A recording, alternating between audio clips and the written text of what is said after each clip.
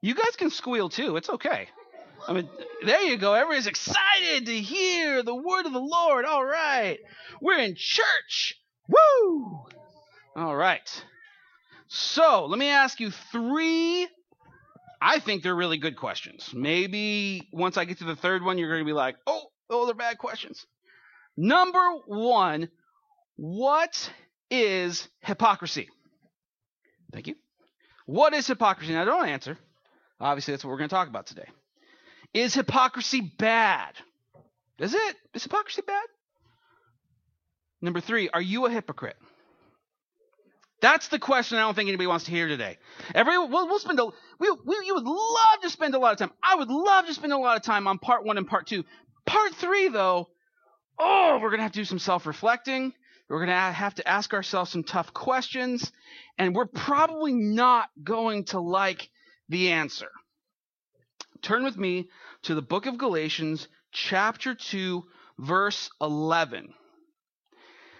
This, for me, is one of those scriptures in the Bible where I read it and it's like fire coming off the page, like you would lose an eyebrow if it was fire, because it is so jam-packed, full of truth and importance and relevancy. People say that, well, the Bible is barbaric, old-fashioned for another time, and I would say that the Bible is timely because it deals with humans, and human nature has never changed.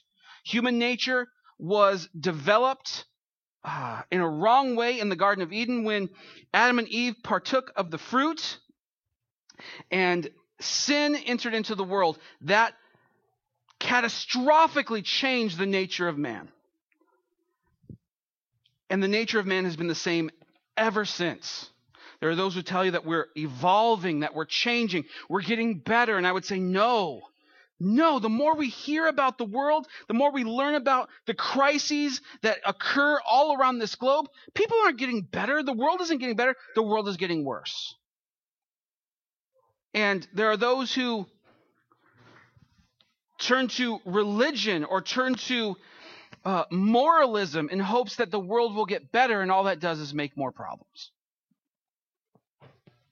We want to go back to the Word of God. See, what has happened in Galatia, Paul has started a church. He shared the gospel. Everything was built upon that. Then Judaizers came in. Judaizers came in. They began to say things like, well, yes, Jesus is almost sufficient, but you also need to be circumcised. You need to complete works of the law in order for you to be saved, to protect this inheritance. Basically what they've done is created works and legalism so that it's no longer all based on the grace found in Jesus and faith exercised because of it. It's all based on your performance. You need to perform in order to gain God's favor so that one day, maybe, just possibly, when you stand before Him, He will ask you to enter in or permit you to enter in to His presence rather than damn you to hell for all of eternity. So Paul has to fix this because that's not the gospel. The gospel message of Jesus Christ is that while you were still a sinner, Christ died for you. That's what Romans 5 and 8 tells us. That you didn't do anything. God loved you so much that He sent His Son into this world to die for your sins. Whether you wanted Him to or not, He did that. And now He is calling His people to repentance and faith in Jesus. And this is not a kosher message for our culture and time. Repentance, nobody wants to hear repentance because you have to admit you've been doing something wrong. Repentance means I've turned away from that which is leading to death back to Jesus, that which is giving me life. Faith, no, it's too simple. I need to be doing stuff. I need to be lighting a candle, saying a prayer, meeting with a holy man, meeting in a holy place. That's why I love that song, It Is You, that we sang, because it's saying, we've come to this place, we've come at this time, we're lifting our hands. Will you meet with us, Lord? It doesn't matter where we are. It doesn't matter that we are inside this building or outside of this building. When we have church on Saturdays, God will be there in the same way that He is here. When you leave this building, God will be with you wherever you go. And don't let that, let that be an encouragement. Let that also be a warning that just because you've left these walls, that God does not see what you do. If you are in sin rather than in Christ, the Lord is aware. You aren't distant from him in that way. So what does it have to do with hypocrisy? We're going to read an account on our little roadmap that we set up a few weeks ago of Paul's three experiences. 3 experiences that he had in meeting the quote-unquote church leadership. His first account was him going before the people and them marveling that Jesus had done something in him. Saul, the executioner of Christians, that this man who had these orders to go and kill Christians, who had the approval of the religious elite to destroy Christianity as blasphemy. And when I say destroy, I mean literally kill, to the point where I believe it's in the book of Acts, maybe chapter 7, where a young man named Stephen is stoned to death for his faith in Jesus. Saul of Tarsus, who later becomes Paul, is standing approving, clapping, saying, yes, this is what we should be doing.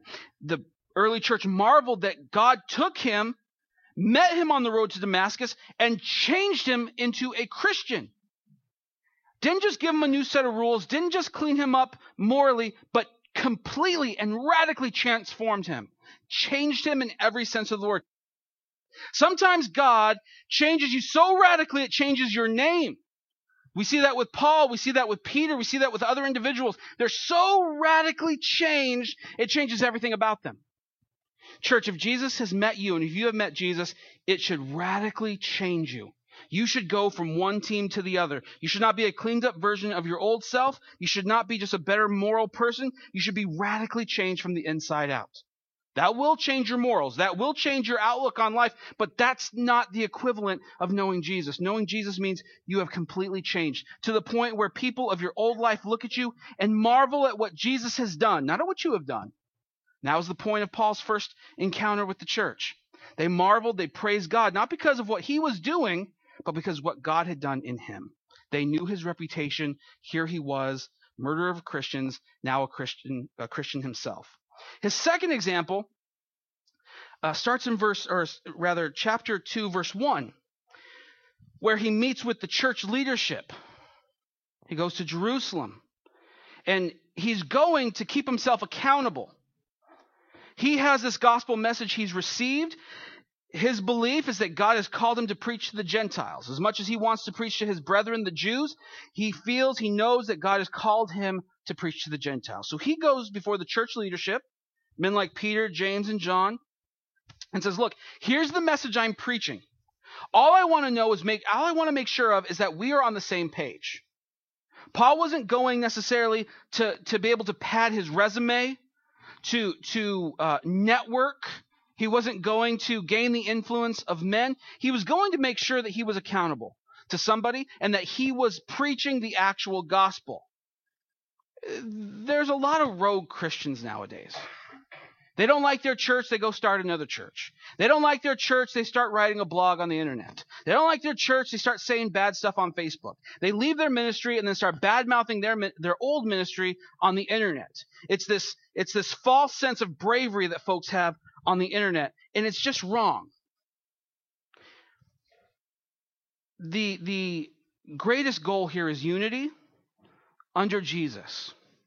There are times where we will be uniform based on what we do here at this chapel, but it always comes second to God's word, a distant second. If God's word contradicted our traditions, we would crucify those traditions in a heartbeat because of God's word.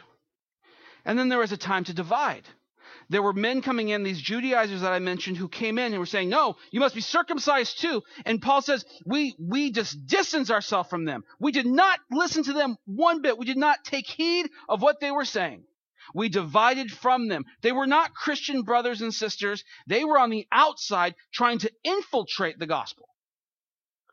There's a time to be united, there's a time to be uniform, and there's a time to divide. This story, the third experience, happens on what you would call Paul's home turf in Antioch. not his home, but a ministry center where he worked out of.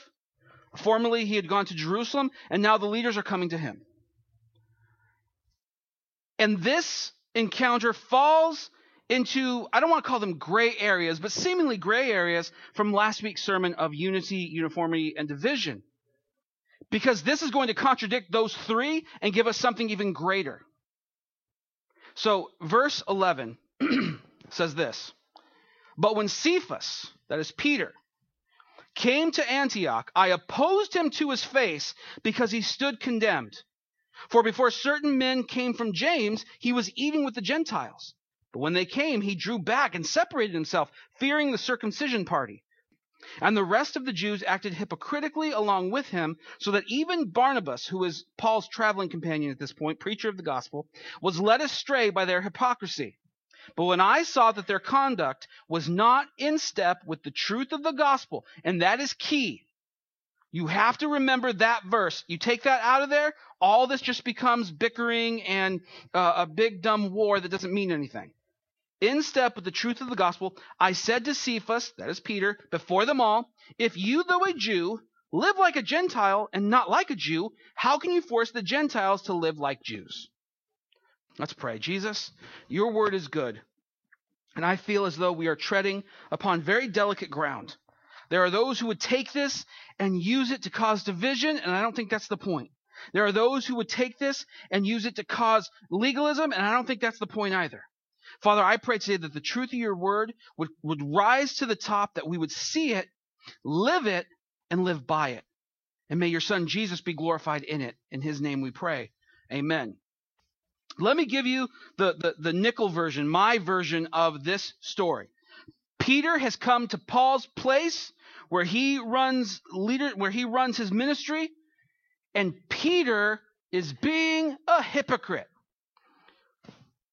A lot of people like to preach, and it's not necessarily wrong. I just want to tweak this a little bit. They'll preach that in the Gospels, Peter was a bumbling Chris Farley type. That he was, he's kind of like, how the skipper was always like, derp, when Gilligan hit him in the stomach. You get that a lot. That's my skipper impersonation. You don't pay for the jokes. They come for free. You get that a lot. But then Acts chapter 2 happens, and all of a sudden Peter is this mighty man of God. All of a sudden he's not Chris Farley anymore. Now he's this big warrior, theological monster that just goes and just confronts. And that's true. But where they get it wrong is they teach that Peter's now perfect. That's where people get that wrong, that he's no longer capable of being a human, that he's now superhuman. Paul, and I believe Paul rightly, points out that Peter, first amongst leaders, whatever you want to call him, is just as capable of hypocrisy as the rest of us. If we think that we are above hypocrisy, ask yourself if you are better than Peter or Paul or James or John, and realize, yeah, we're not. I'm not. So I'm just as susceptible to the slavery of hypocrisy as anybody else. Peter is okay with eating food with Gentiles, non-Jews. Anybody here Jewish? We're all Gentiles. So imagine Peter, he's cool with us having a potluck, sitting down together and having food, eating some bacon, having a good time, potlucking it up in the other room over here. But then Judaizers come in. Don't be mistaken. These are not Christians. These are not people who just have a different form of the gospel. These are non-Christian, non-gospel preaching men and women in groups. They come inside, but because of their Jewish heritage, Peter all of a sudden is like, whoa, I wasn't eating with these people. I didn't have any bacon. What are you talking about? No, I wash my hands. I'm not with these people. All of a sudden, he's Chris Farley again. Oh, I just was passing by making sure they were preaching right, or some lame excuse. And these people have such power that other leadership starts doing the same. I start doing the same. Other people who serve start doing the same. That's what's happened. And Paul is there observing everything.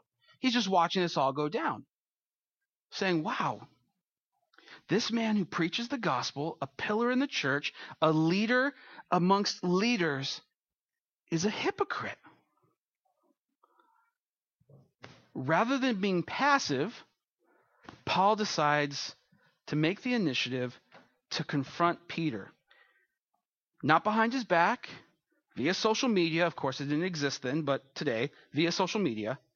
Texting and email. He's not going behind Peter's back. He's not, oh, Peter, you're good. And then going behind and saying, Peter, he's a jerk.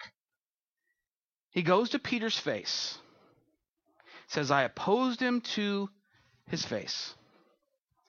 What's the deal, man? You're teaching the Gentiles they don't have to live like Jews, but when the Jews show up, all of a sudden you have to act like a Jew? Hypocrisy. Let's go back to our first question. What is hypocrisy? Our culture will teach that hypocrisy is doing one thing and saying another, and that's partly true. Parents are famous for saying, do as I say, not as I do. That's just basically a parent loudly saying, I'm a hypocrite.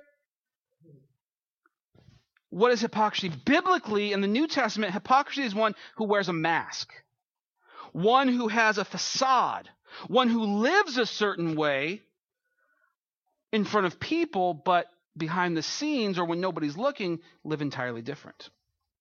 In the Old Testament sense, and the word used in the Old Testament, it's one who is profane, one who is godless. It's more than just somebody who says one thing and does another. It's someone who is separate from God. Because God is in the business of being transparent.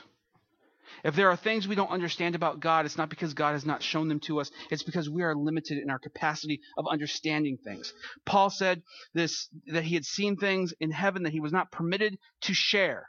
It was unlawful for him to share them. It was just, he was incapable of rightly portraying what he had seen. John goes, he has this vision in the book of Revelation, and we still marvel at what he saw. We're still trying to figure out everything that happens in the book of Revelation.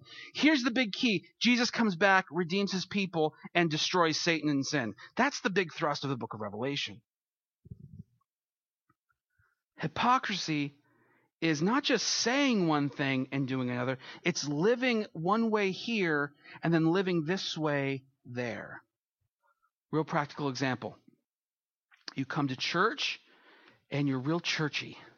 And then you go to work and you're real worky. I'm making up words as I go along. You go home and you're completely different. And you go to the marketplace and you're different. And you go to the social club and you're different. And you go on Facebook and you're really different. All of a sudden you're a political activist. All of a sudden you know how to fix the world. All of a sudden you're brave enough to say things on social media that you only think in the midst of real people. It's this false sense of bravery that we find on the internet. That's the biblical sense of hypocrisy. Is hypocrisy bad? We should all nail this one. Yes. Jesus says some of his most scathing remarks of the whole gospel in regards to the Pharisees because of their hypocrisy. He said things like, you wash the outside of the cup, but the inside is filthy. You're like whitewashed tombs. The casket on the outside looks really good and fancy, but on the inside, you're rotting, dying bones. People will wrongly say, okay, let's fix the inside. It's not either or. Jesus wasn't saying it was bad that the outside was whitewashed. It was bad because the inside was corrupt. Get them both clean. Get them both on the same page. Otherwise, if you flip it, it's still hypocrisy. If the inside is clean and the outside is dirty, still hypocrisy. You haven't solved anything. So yes, hypocrisy is bad. Are you a hypocrite?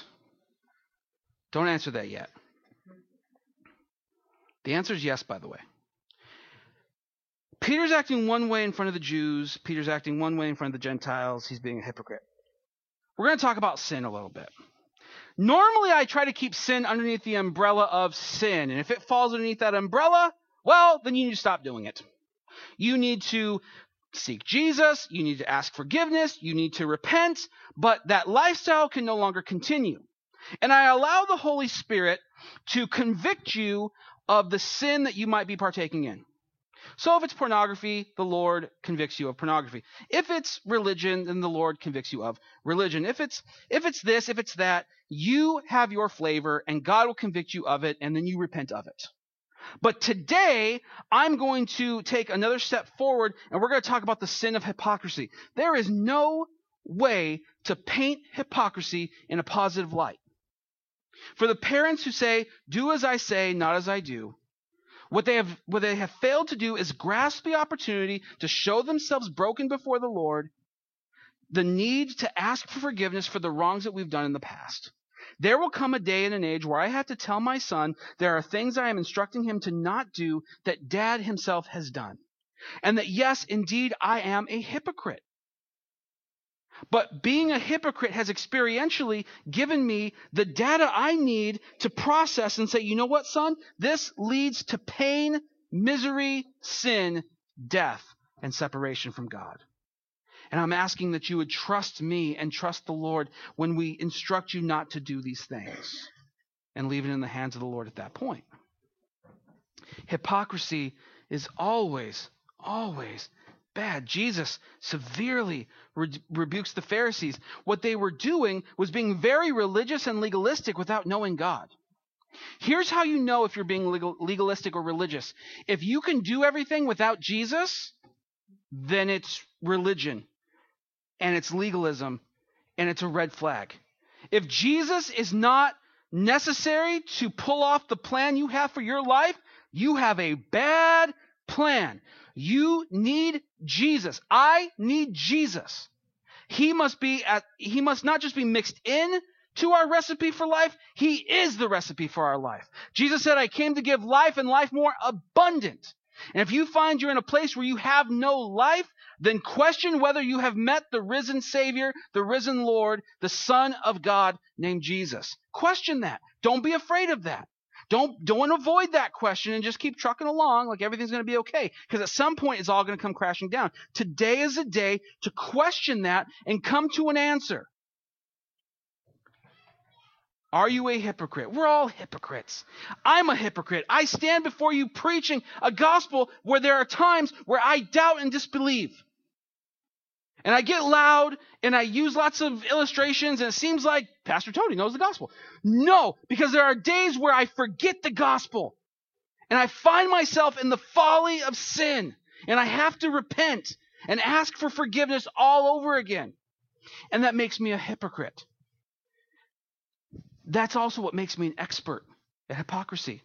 You don't put the novice up here, right? You put the expert at hypocrisy. So I'm a hypocrite. We're hypocrites. We're not here just to accuse one another of being hypocrites. We're here to find a solution to hypocrisy so that we are no longer segmented individuals where we're one way here at this place and we're one way here at this place. Here's a really good test. When you come to church, do you use words that you don't use anywhere else? The word blessing comes out a lot more. You never use that out there, but you use it all the time in here. You have a whole vocabulary just for here that you'd never use at work, that you'd never use at home, that you'd never use at the market, that you never use in business. If that's the case, you are in the sin of hypocrisy because you are one way here and one way there. See, we look at sin and we'll look at the big ones, the sex, the drugs, the rock and roll. We'll point our fingers, we'll get all riled up, and we'll get on our soapboxes and blah, blah, blah. But we fail to realize that with the sin of hypocrisy, what we've done is that we've celebrated it. We've dressed it up. We've brought it alongside us to be our friend. We're okay with it. And I tell you, friends, that's more dangerous of a sin. The most dangerous sin you have in your life right now is the one that you have dressed up and found acceptable in the eyes of the Lord. The culture today is trying to redefine what God finds acceptable.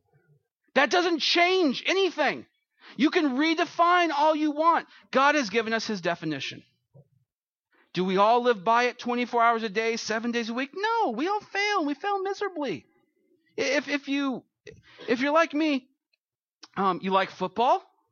And one of the best things about football is the bloopers. When I was a kid, my mom bought me these VHS tapes. For the kids who will be hearing this later, VHS tapes were kind of like DVDs or things you download off the internet. They were these big black cassette things, and there was tracking involved. and she bought me this, and it was NFL bloopers from like the 60s, 70s, and 80s. And I watched those things till they would no longer play in the VCR. They were amazing, the bloopers. You can learn a lot from those. What not to do.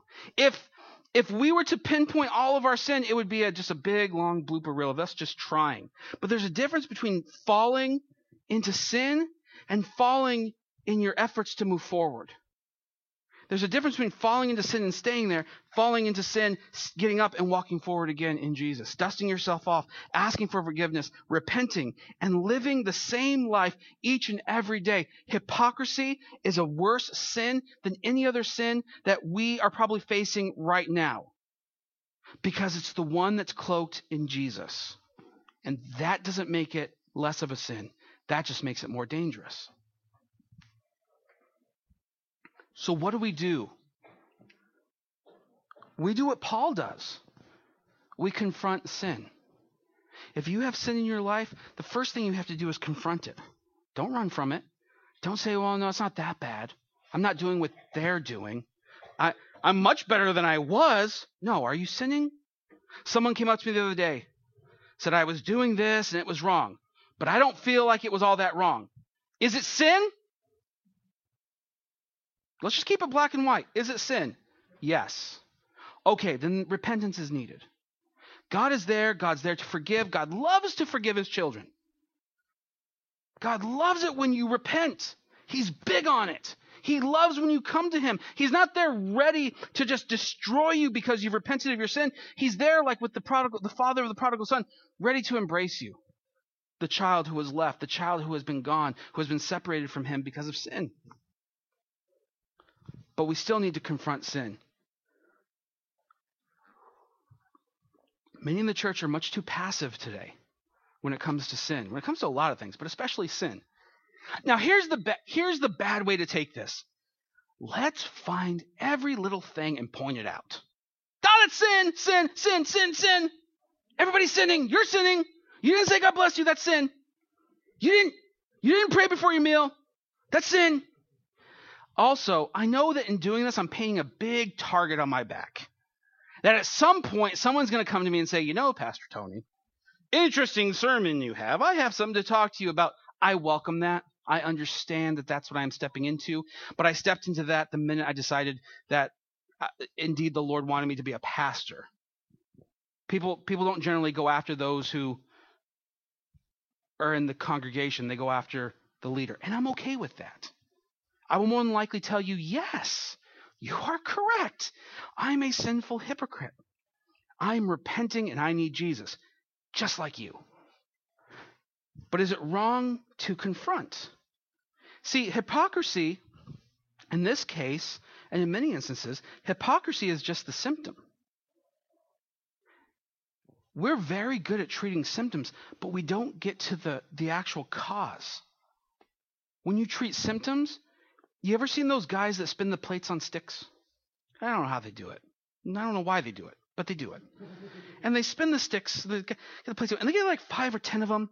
And then what do? They keep running back and forth to keep them spinning, because you got to keep spinning, and the momentum only keeps them going so far. And they just exhaust themselves going back and forth, trying to keep everything delicately balanced. When you treat symptoms, that's basically what's happening. You're that guy trying to keep everything balanced. You're never treating the actual cause. In this case, the cause is the fear of man. Peter was afraid of the Judaizers.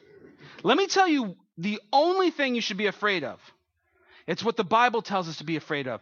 To have the fear of the Lord. Now, that doesn't mean be afraid of God as though he's going to squash you one day. What it means is to be reverent towards him, to realize he holds life. Imagine yourself suspended above the Grand Canyon, held by a rope. You would fear the rope that it might snap and you would die. Praise God that he is a rope that will not snap. He is a lighthouse, as we sing, that never goes dark. He has a flame that continuously burns. We don't have to fear him being gone, but we do have to come to him in reverence and respect. Peter feared men, and legalistic, moralistic, religious men. I can't think of anybody we should be less fearful of. There are men on television today who fall into that category, and Christians are afraid of them. Why? They're not Jesus. They have no power over us. There are men on TV with their bad theologies, and we're afraid, and they said, give me money. I better give them money, or God's going to not rebuke the devourer. Why? Is God no longer your father? Has something changed in the gospel that nobody else is privy to? Fear God. Everybody else, they only have the power to take your life, but not your life and your soul and your spirit. That's what Jesus said in the Gospels. Peter fears man. Here's generally the first response when you confront sin. The Bible says not to judge. Don't judge me. You ever notice when people quote that scripture, they quote the King James like as though that is the more authoritative version of it? Thou shalt not judge. Don't judge me in my sin. Let me give you 3 observations if that's your go-to. Number 1, you better know where to find that verse. If you're going to quote that one, but you don't know where to find it, don't bring me that verse. Know where to find that verse. Matthew chapter 7, verses 1 through 5. I looked at my notes. Don't be too impressed. First, know where to find it.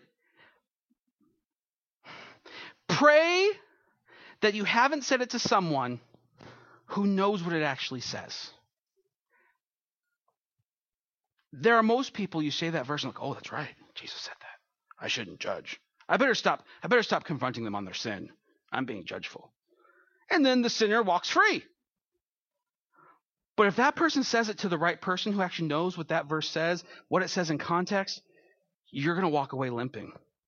Because they're going to tell you what it says. And they're going to be right. And they're not going to be morally or religiously above you, but they're going to call you out. And you're going to have to endure that. Lastly, when you bring up that verse, all you've done is admitted that you're guilty.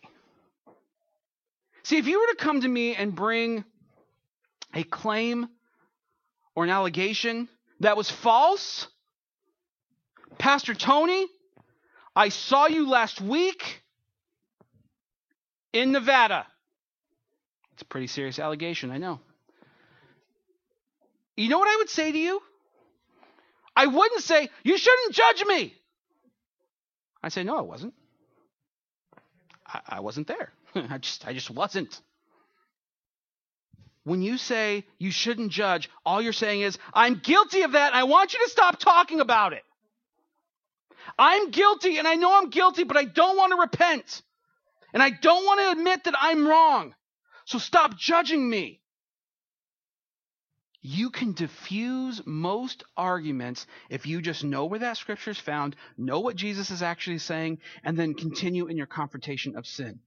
If you want a really good resource on that verse, go on the internet to our Facebook page or to our SoundCloud page and listen to Pastor Mike Kessler's whole sermon from our In Jesus' Name You're Wrong series, part 13. It's all about that scripture and in its context.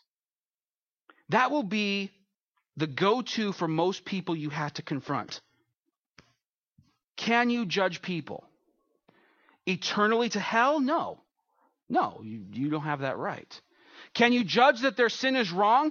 Yes, you can do so in love to bring them out of that. Let me give you a really good analogy of this. You're walking down the street.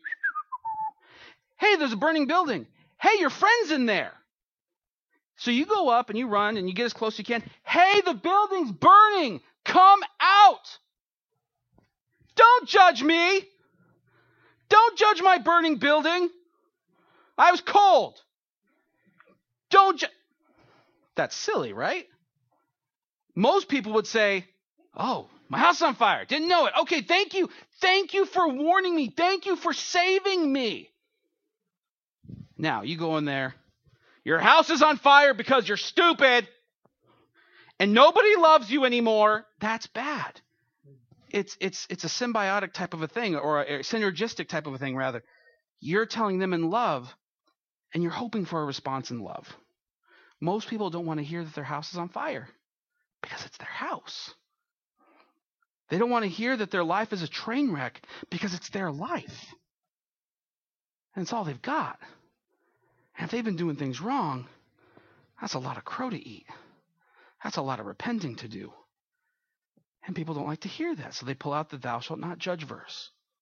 Are you allowed to judge people and damn them to hell or permit them to heaven? No. Are you allowed to say, hey, what you're doing is wrong, and I don't think Jesus would like it. Let me give you some verses. Let's sit down. Let's talk. Let me show you. Let me convey to you the love I have for you. You have every right to do that because you're called to help the brethren, to help the church. Now, the non-church, the non-believers, you can tell them all day long. You can tell them the verses you have, everything else.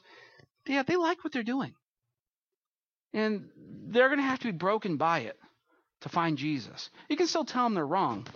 But I think it's funny when Christians tell non-Christians, you shouldn't do that because the Bible says. They don't believe the Bible. But they probably know what it says. They probably have parents who were Christians and decided to do it anyways.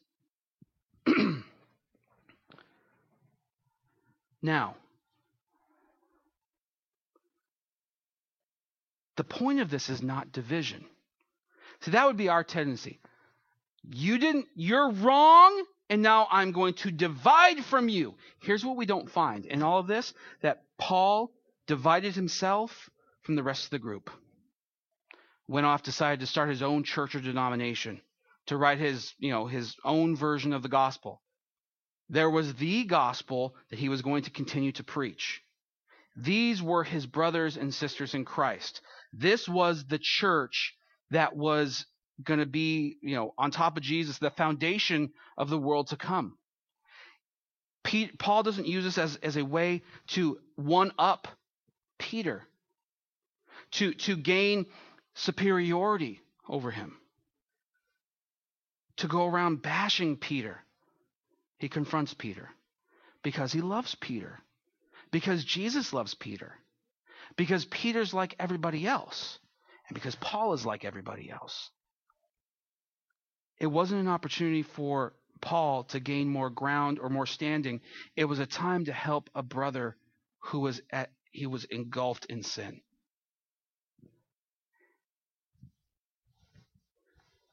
Division, much like divorce, is not always God's best. If you find yourself divorced, this is not a word to condemn you. It's really not. What I'm telling you is probably something you already know, that divorce and division is not to be taken lightly. We have counseled husbands and wives, my wife and I, and the threat of divorce is always there. And there's never any rest and there's never any peace because one person is always scared that the other is going to leave. I truly believe that's one of the reasons why God, in the Old Testament and then quoted again in the book of Hebrews, reminds us that he will never leave us nor forsake us. Some of you like being alone. I get that. But for the rest of us, there is that fear that someone will leave. And God promises that he will never leave us nor forsake us. Which is also a reminder to not be a hypocrite, because when you're a hypocrite, God sees that hypocrisy.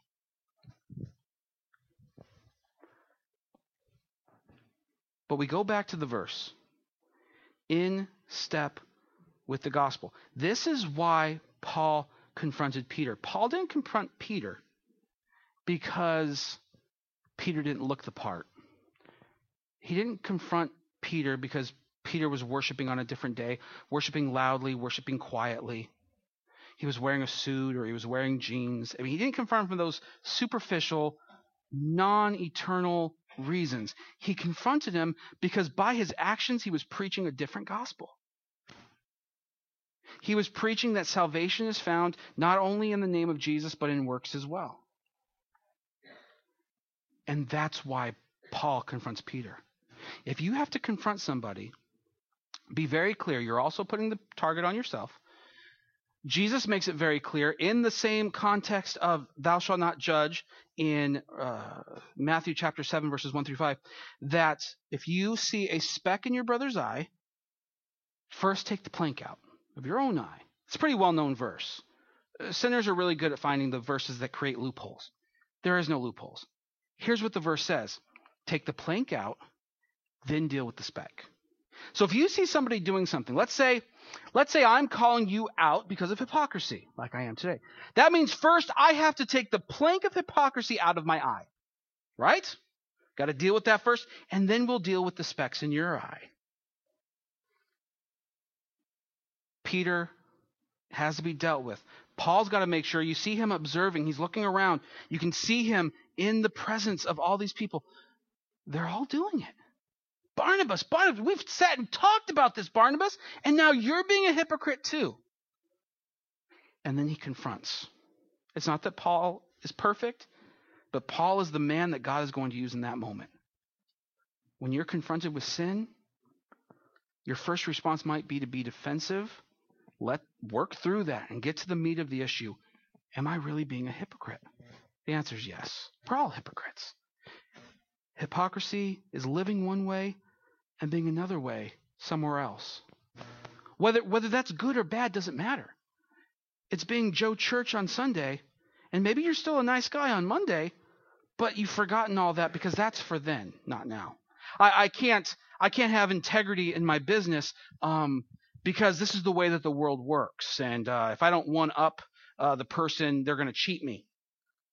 Okay, you've forgotten everything. That doesn't apply. What happened Sunday doesn't. Well, no, that's for church. No, that's not how it works. That's hypocrisy. I'm as guilty of hypocrisy as the next person.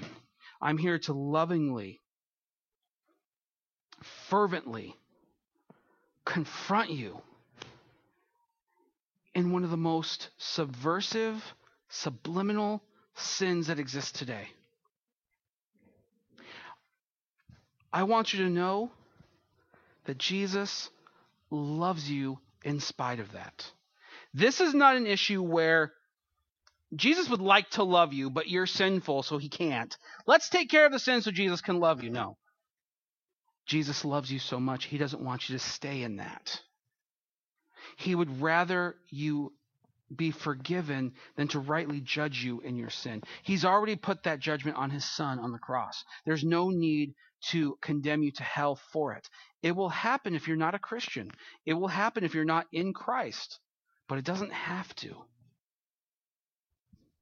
So what is this gospel message that Paul has brought?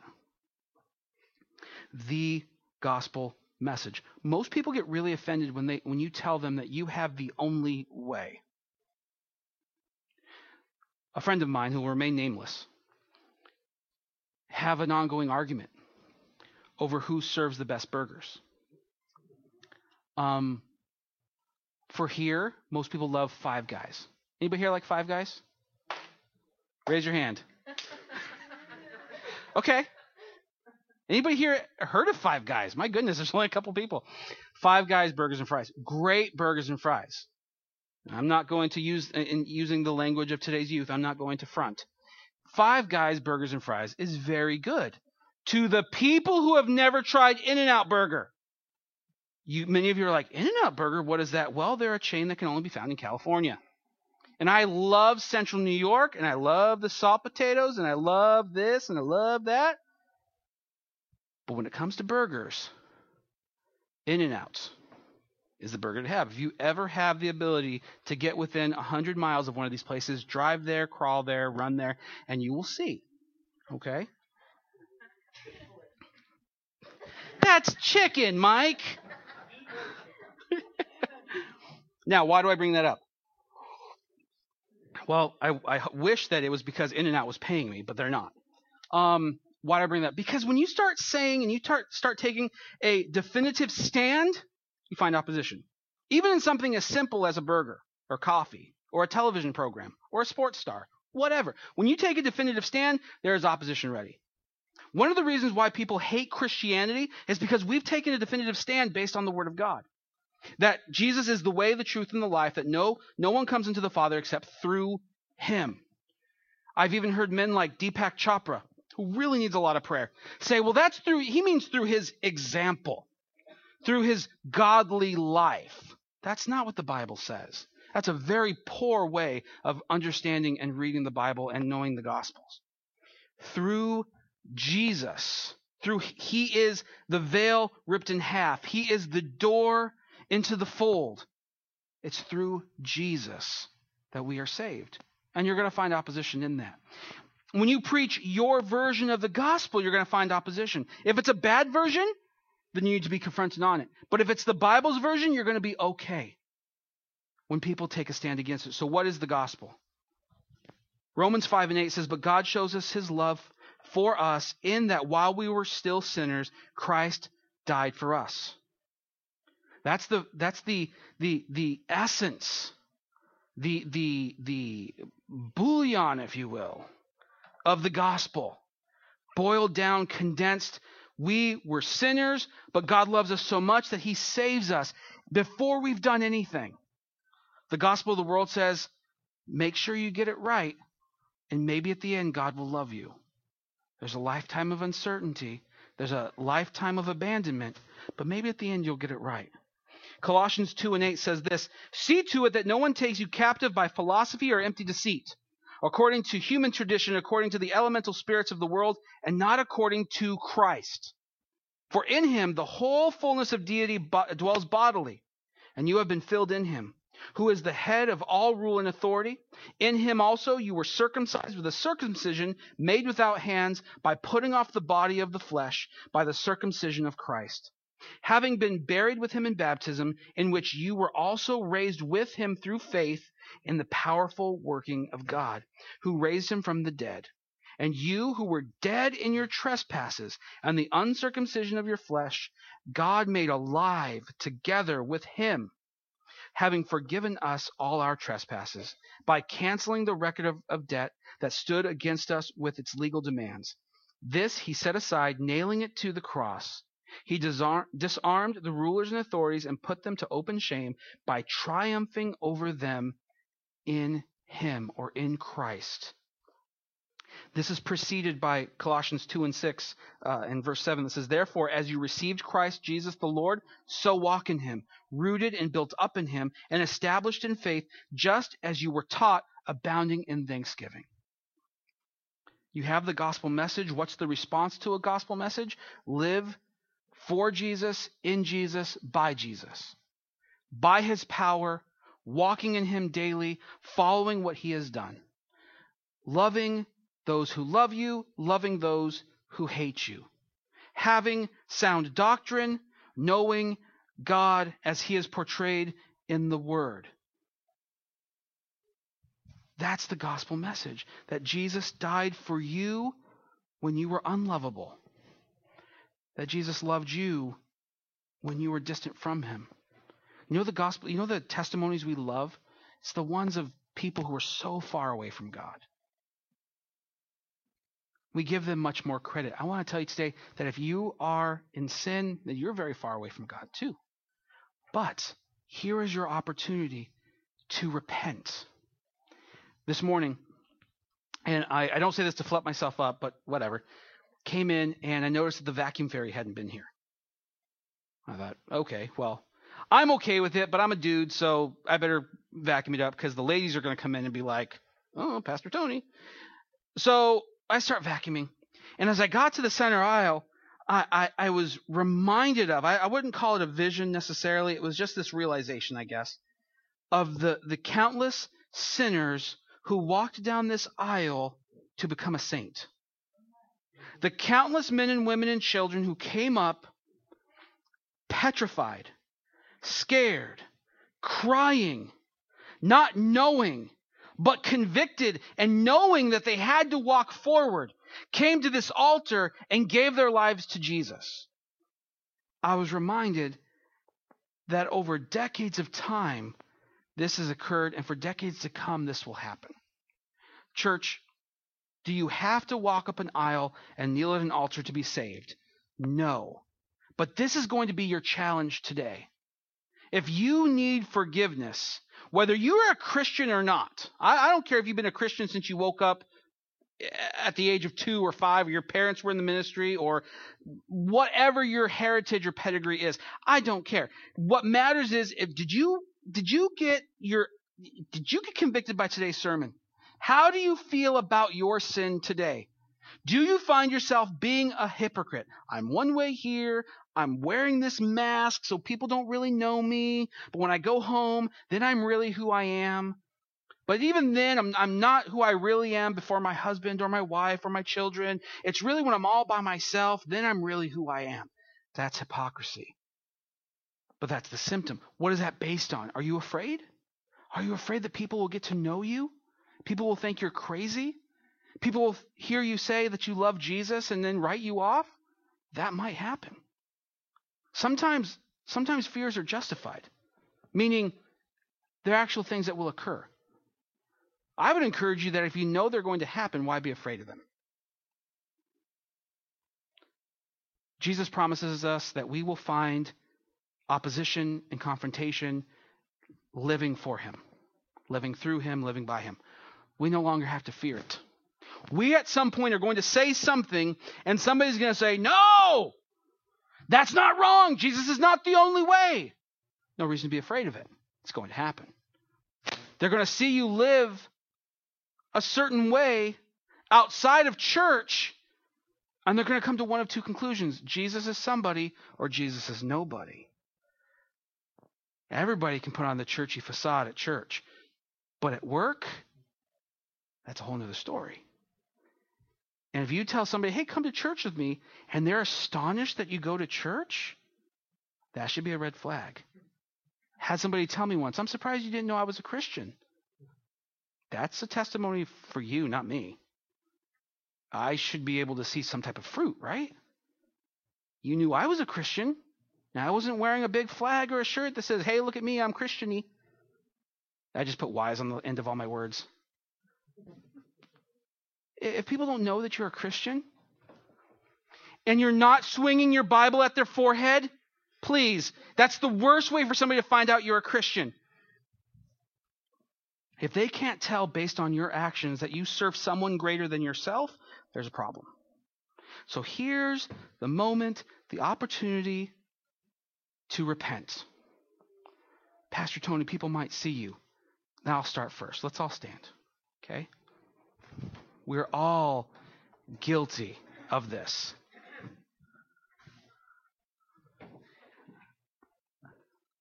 Oh, okay. Come on up. I didn't know what the ahem was at first. Go ahead, Ben. So, hi, my name is Ben. I'm new here. I served at a church for 4 years previous to this, but as Pastor Tony was preaching, I have something that I felt led to share. I believe fully that the most effective part of Jesus' ministry with his disciples was that he lived his life in front of them. He hid nothing from them, and it was honest and truthful and open. And I desire to live my life the same way. And I have made my share of mistakes, and if I can help anybody to redirect their path because of my mistakes, I'm going to share every single one of them. And as he was preaching about the sin of hypocrisy, I was reminded myself of the past 4 years. 4 years ago, I became a Christian, and immediately I heard the call on my life to be a pastor. And I stepped into that call, and I trained to be a pastor. And last year, after 3 years of training, I was licensed. And the one thing that I struggled with my whole walk is the fact that Jesus actually loved me, believing he actually loved me. For the past 2 years, whenever I prayed, the Lord would say to me, "Do you believe that I love you?" And I gave the Christian-y answer, "Yes, Jesus," or "Yes, Lord, I know that you love me."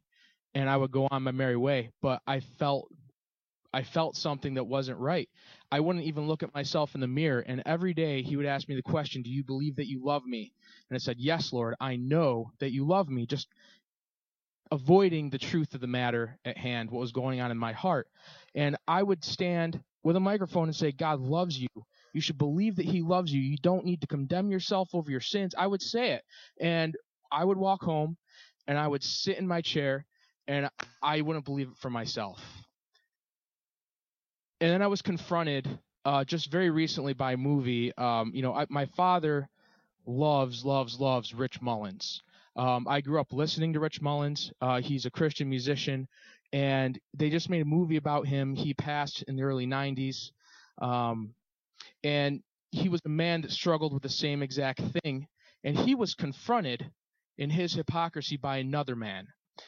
His name was Brennan Manning, and he basically, in one of his worst moments, in his darkest moments, this man named Brennan Manning came to him and came alongside him and confronted him about this, because Rich Mullins would sing songs and he would stand there and he would talk about the love of God. He would sing about the love of God, but it was apparent in his life he didn't truly believe it.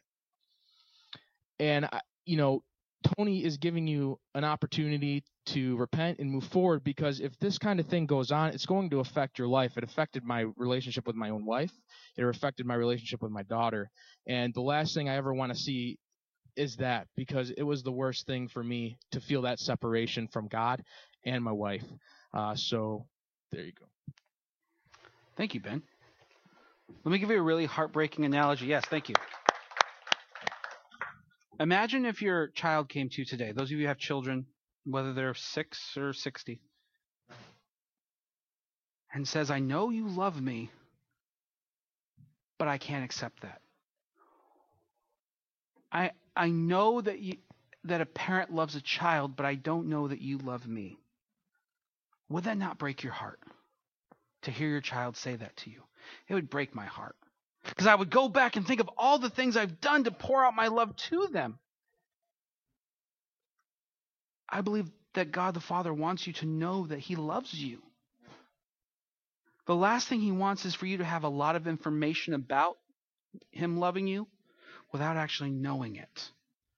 So in this act of repentance, I want you, along with me, to repent of this same exact thing. And we're going to pray, Lord, increase our belief. Help our unbelief. When Jesus was confronted with a young demon-possessed boy, and the father said, heal him if you can. And Jesus said, all things are possible to him who believes. And the father said, I believe, help my unbelief. And one of the things Pastor Ben just said is exactly that. I believe that you love me, but I need you to help the unbelief. You don't have to raise your hand, but how many people need help with that unbelief? I want to pray with you today. I want today to mark the day of the day you begin living a life knowing that Christ loves you. I'm going to pray. If you'd like to come to the altar, I'm going to ask you to come to the altar. Now, maybe you don't want to. That's okay.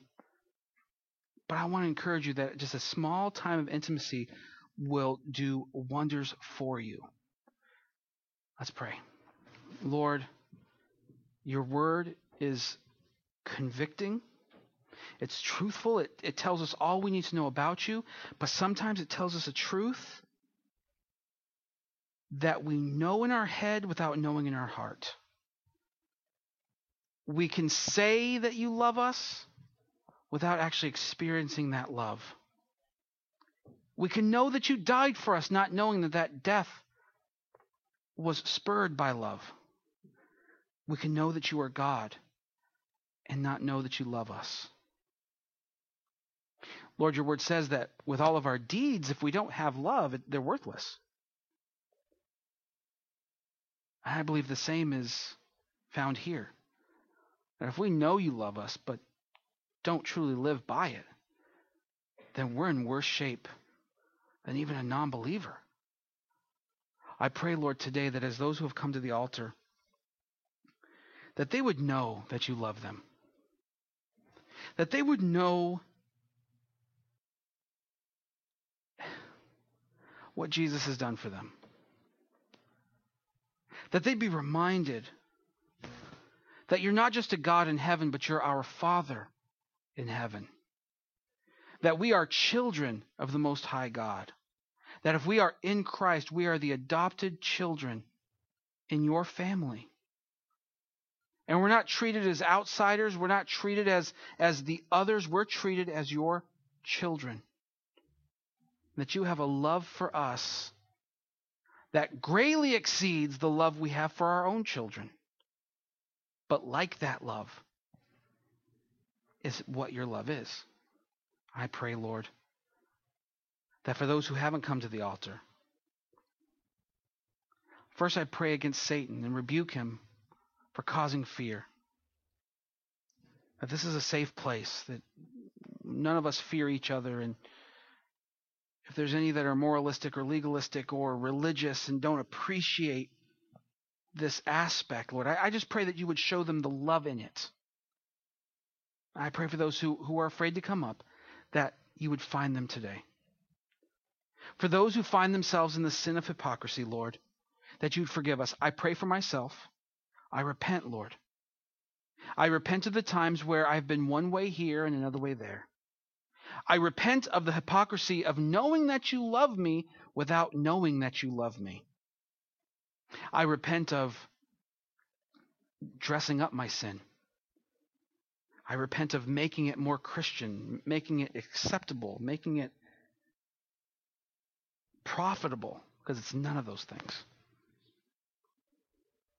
I pray, Lord, that you would forgive us. And I am confident that you do.